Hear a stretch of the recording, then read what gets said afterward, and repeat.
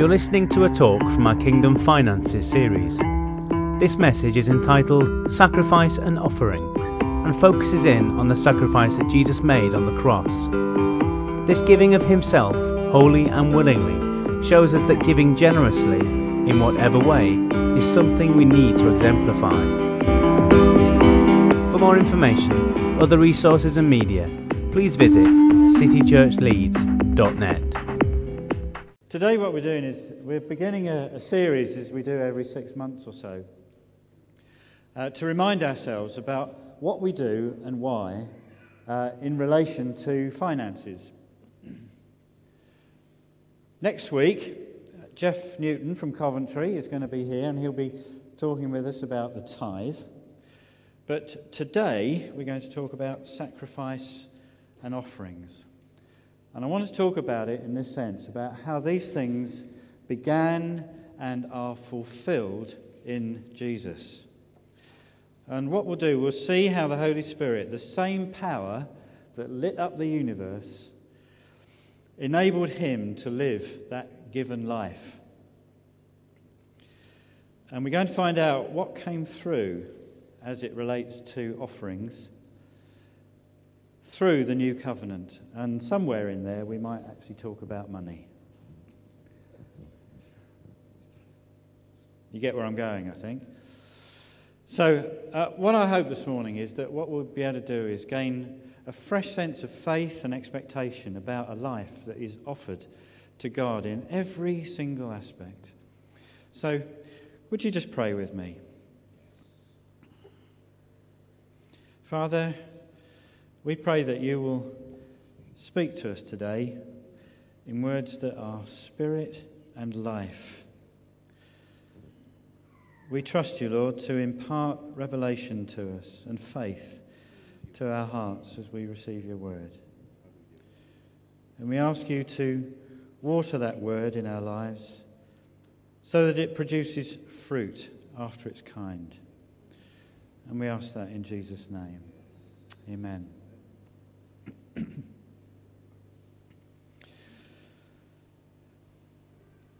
I'd like us to break bread together.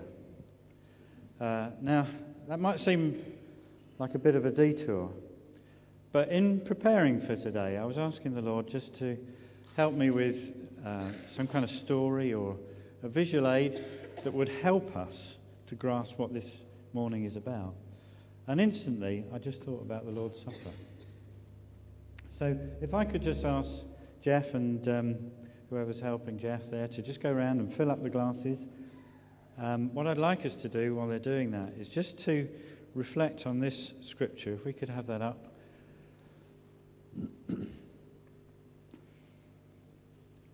For those of you who've got the Message Bible, it's 1 Corinthians 11, 23 to 26. And this is what Paul writes. He says,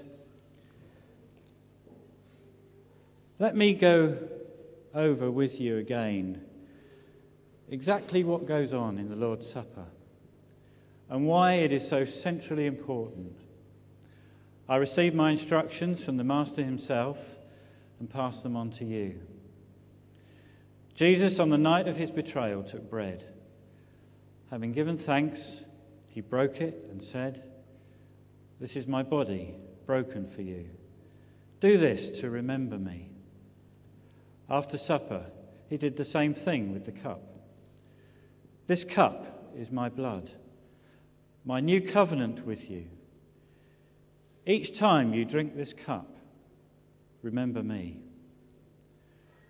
What you must solemnly realize is that every time you eat this bread and every time you drink this cup, you reenact in your words and actions the death of the Master."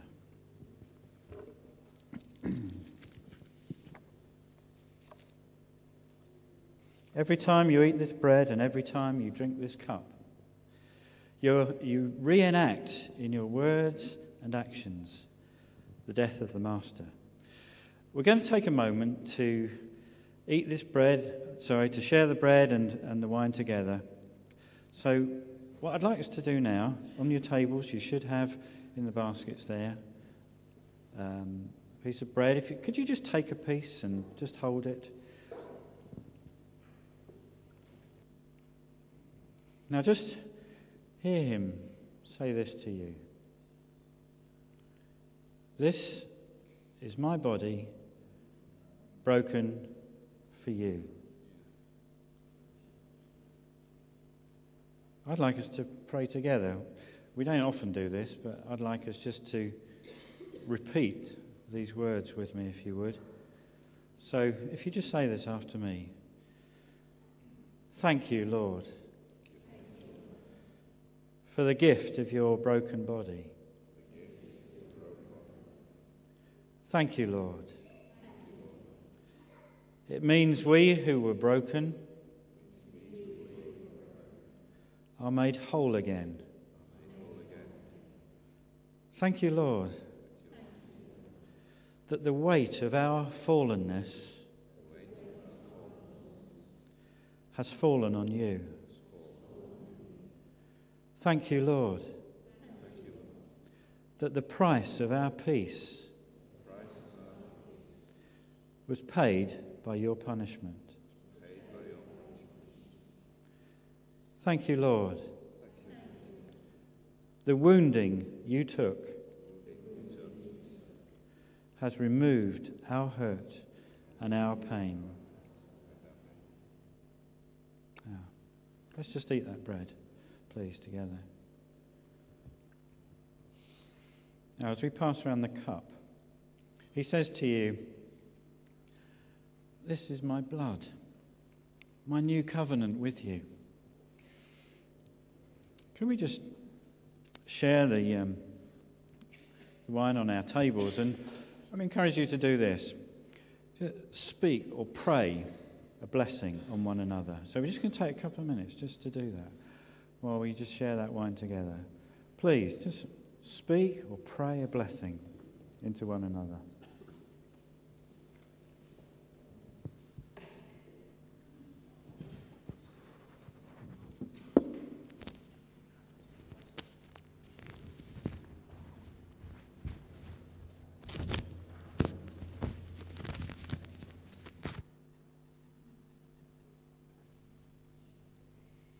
Lord, we just pick up all of those spoken blessings and we endorse them, Jesus.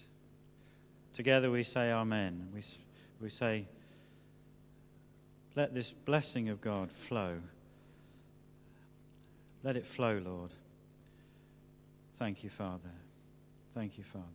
Amen. Amen. Now this offering of Jesus' blood, the seal of the new covenant, it represents so many things. It means that we're forgiven. It means we're clean. It means that we're set free from sin and the curse of a guilty conscience. It means we've entered into this unbreakable union with God. It means that God, He backs up everything that's contained in this new relationship. And it means that we get to inherit everything God planned for us from eternity. This is the new covenant in my blood. Now these emblems, the bread and the wine that we've handled this morning, they mean many things. But one thing they represent very graphically is the actual body, the flesh, the bone, the tissue, the organs, the nerves, the sensations, and the actual blood, all 8 pints of it, that was the physical man, Jesus. This is what he offered. When this was gone, there was nothing left. It was completely him. He offered his whole self, no exceptions. He was completely and utterly given.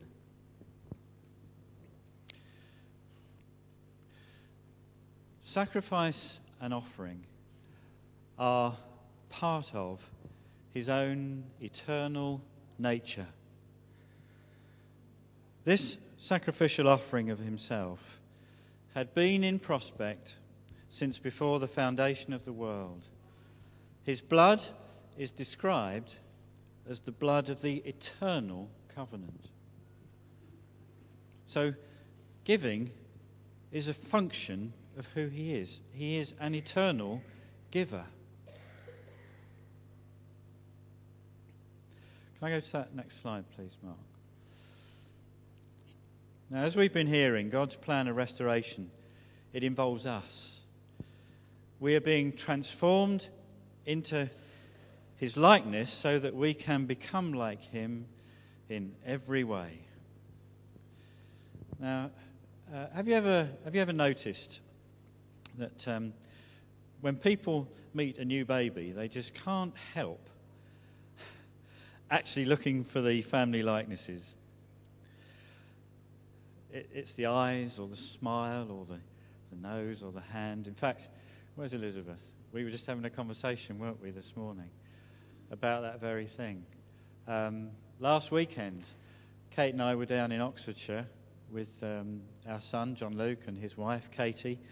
And we were there because it was the dedication of our youngest grandson, Micah. Oh, and congratulations to the Ayres family, by the way. Hey. Everybody doing well? Do you want? Yeah.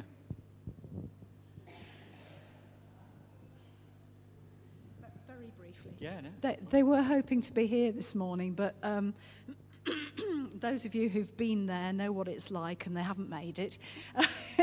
But they're enjoying being at home. Nathaniel John Vickers arrived a week last Wednesday, 8 pounds, 11 ounces, for those of you who like the stats. Lovely little boy, has had a bit of trouble feeding, but he's getting there. There's nothing quite like that soft, warm, velvety baby on your front when he goes to sleep. So we really thank God. It's wonderful. Fantastic. Yeah, praise the Lord. Go. Wonderful. Yeah. Brilliant. Glory to God. And Sarah, when you see Emily and Dan, just please give them love from the family here, will you? Brilliant. Well, anyway, we were down in Oxfordshire last weekend with our little grandson Micah, and it was his dedication. And we're just as bad as anybody else. Can't help kind of looking to see, well, where's that bit? And I'm convinced that he's got John Luke's ears and his build, and when he smiles, I think he's got Katie's mouth and Katie's eyes. But, it's just that it's bound to happen because he has this shared DNA. It's true, isn't it? And so it is with us. We share the Father's DNA. And because it's in his nature to give to the point of sacrifice, just as with Jesus, our older brother, as the Bible describes him, he offered up his life to God, even to the point of death. Now, here's the news. We're no different. We have the same family genes. So, what does this mean for us?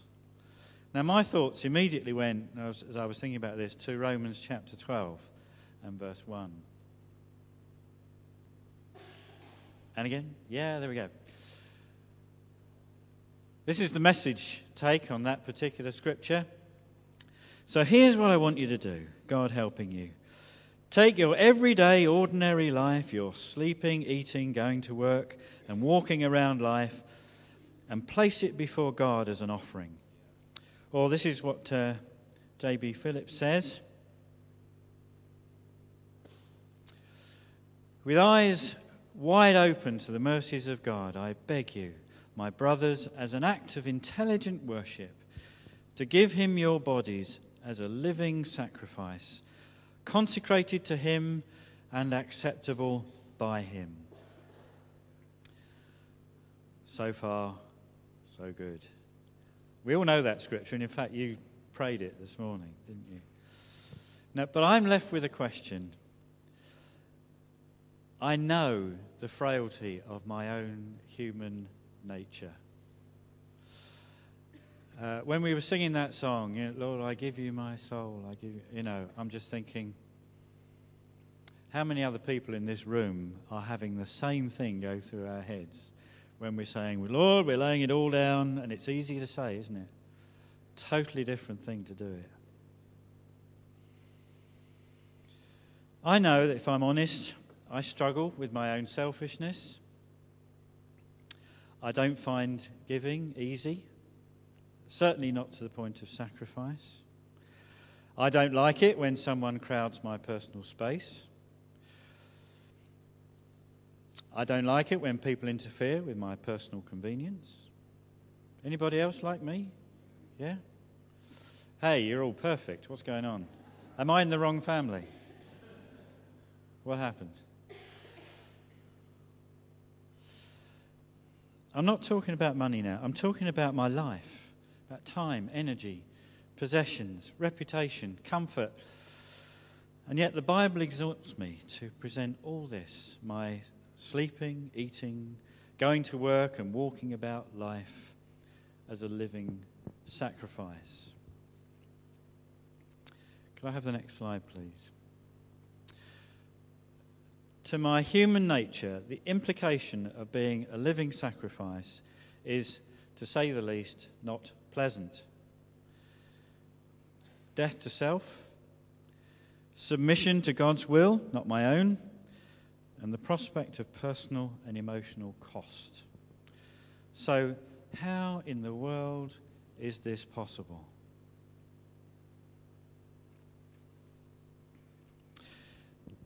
We just took the Lord's Supper together. Did you ever wonder how Jesus found the heart, the courage, the resolve to face torment, torture, and dying? How did he find the reserves in the garden, in the Garden of Gethsemane, to overcome the terror of death and submit himself to the Father's will? How did he lift himself to embrace his call when everything in him was overwhelmed with sorrow and the anguish of betrayal and loneliness? How? How was that possible? It's staggering to me that he faced all that as a human being, like you and like me. And if we put ourselves in that same place, it's unthinkable, isn't it? We don't know because we've not been in that place.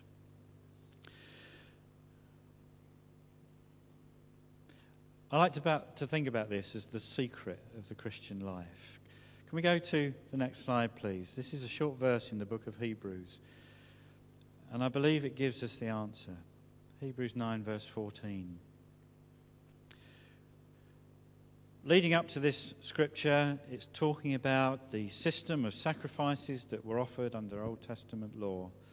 And then it goes on, how much more then will the blood of Christ, who through the eternal Spirit offered himself unblemished to God, how much more then will that cleanse our consciences from acts that lead to death, so that we may serve the living God? Notice that little phrase, who through the eternal Spirit offered himself unblemished to God. Now this is my key point. Outside of the Holy Spirit, we haven't a hope of ever offering ourselves completely to God. The Holy Spirit is the biggest secret of the Christian life. Our human nature on its own is never going to volunteer to lay itself down. But God, praise God, he has made provision supernaturally. This provision, he's called the Holy Spirit. And he's come to make this God life possible, to produce this God nature in you and me. I was thinking, back a little while about when we spoke at the beginning of this year about the kingdom of God. And we talked, didn't we, about how the kingdom of God is energized by the Holy Spirit, in complete contrast to the world, which is energized by a different spirit. Now, we have received this spirit of the kingdom, and the king of the kingdom is jealous to produce that kingdom in you and me. So we have not received an orphan spirit. We have received a spirit of sonship. You and I, as children of God, we truly are sons of God. This means that everything about your life is covered. God is our protection. God is our provision. Now, because we have received a spirit of sonship, it means that we have been set free from all of that worldly stuff which says, keep hold of it, grab it, keep it to yourself. Because there's a different spirit that is at work in us. In Corinthians, Paul says this, that we have not received the spirit of this world, but the Spirit who is from God. And he goes on to say, so that we might know, we might understand what he has freely given to us. So there is right now at work in your heart and mind this Spirit of the kingdom who is able to reveal to us everything that God has made freely available. Now, apart from that Spirit, there is no way under God's sun in the sky, that we are ever going to find it in ourselves to be able to make that kind of offering, that living sacrifice that the Bible speaks about. But praise God, this is the truth of the gospel. There is a Spirit, the Spirit of God, who is at work in us right now to produce his own nature in us. There's another scripture I want us to see. Can we go to that next slide, Mark? From 1 Peter.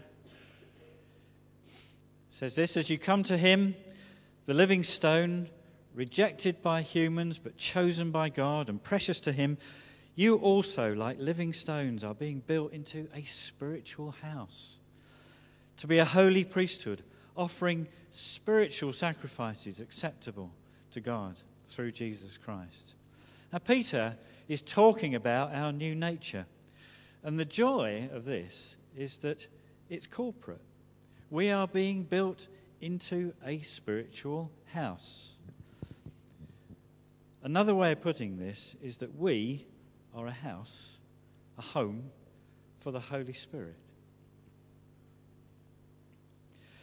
Our new nature is spiritual. Therefore, what comes out of that new nature, what we do and the way we are as that house, is also spiritual.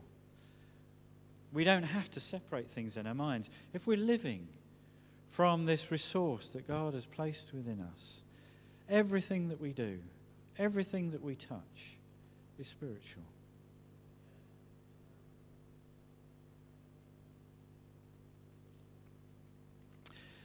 Like I said earlier, the same power that lit up the universe is lighting up our world too.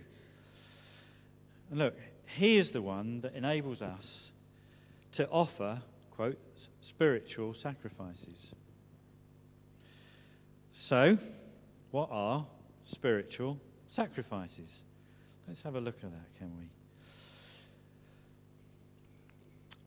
Certainly, God never intended that we should produce some updated version of the Old Testament system of sacrificial offerings. Can we go to the next slide, please, Mark? They had offerings coming out of their ears Just listen to this lot. There were burnt offerings. There were drink offerings. There were free will offerings or fellowship offerings. There were grain offerings. There were guilt offerings. There were heave offerings. There were ordination offerings. There were peace offerings. There were sin offerings. There were thank offerings. There were votive offerings. There were wave offerings.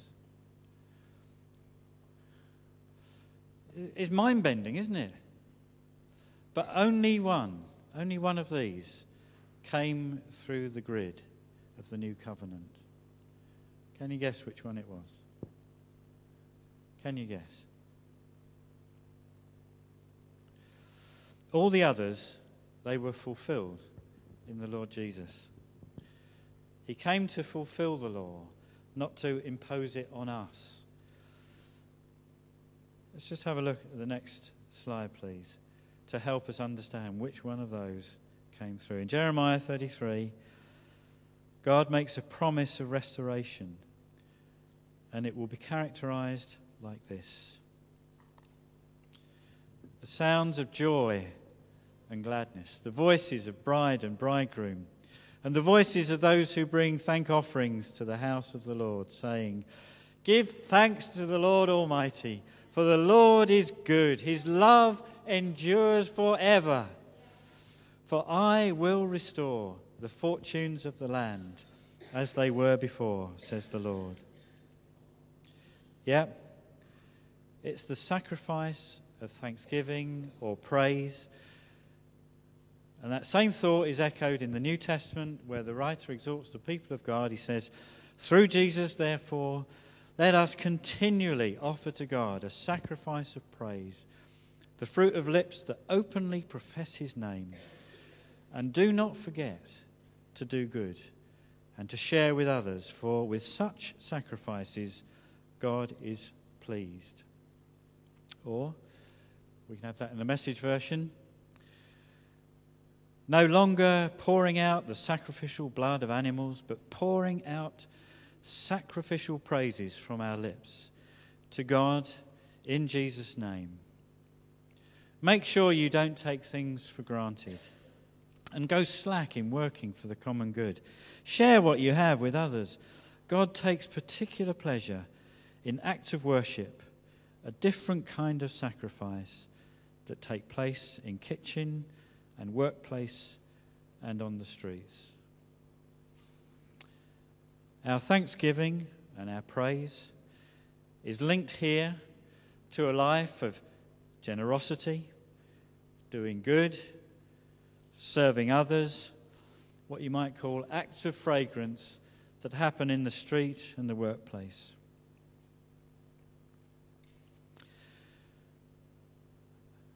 Now, next week, we'll be bringing a heap offering. It's to help us in various ways to reach our world, whether it's in the city here or further afield. But we want to see this good news of the kingdom constantly extending. I hope I'm not going to embarrass you here, sweetheart, but in our in our house over the last 6 months, Kate has been putting aside a sum of money each week for the last 6 months, so that we'd have something to bring this autumn.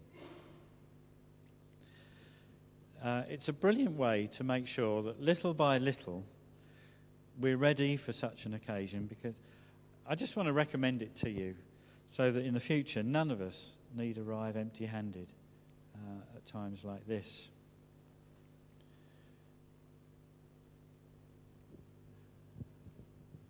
So, just to conclude here, today I've talked about Jesus as the supreme giver, the eternal giver. I've talked about our restored nature being like his. I've talked about the secret of this Christian life, the Holy Spirit, who makes this God life possible. And I've talked about our spiritual sacrifices, thanksgiving, generosity, doing good, serving others. And this is my prayer as we approach that offering next week. And please understand me, I'm not preaching to an offering. I'm just putting that offering into context. But this is my prayer as we come to that next week. I'm asking God that he will help us to discover more of the joy of giving in every day, powered by the Holy Spirit, characterized by thanksgiving and praise, and which results in an overflow, whether it be of finance or anything, but all born out of lives that first of all have been given to God.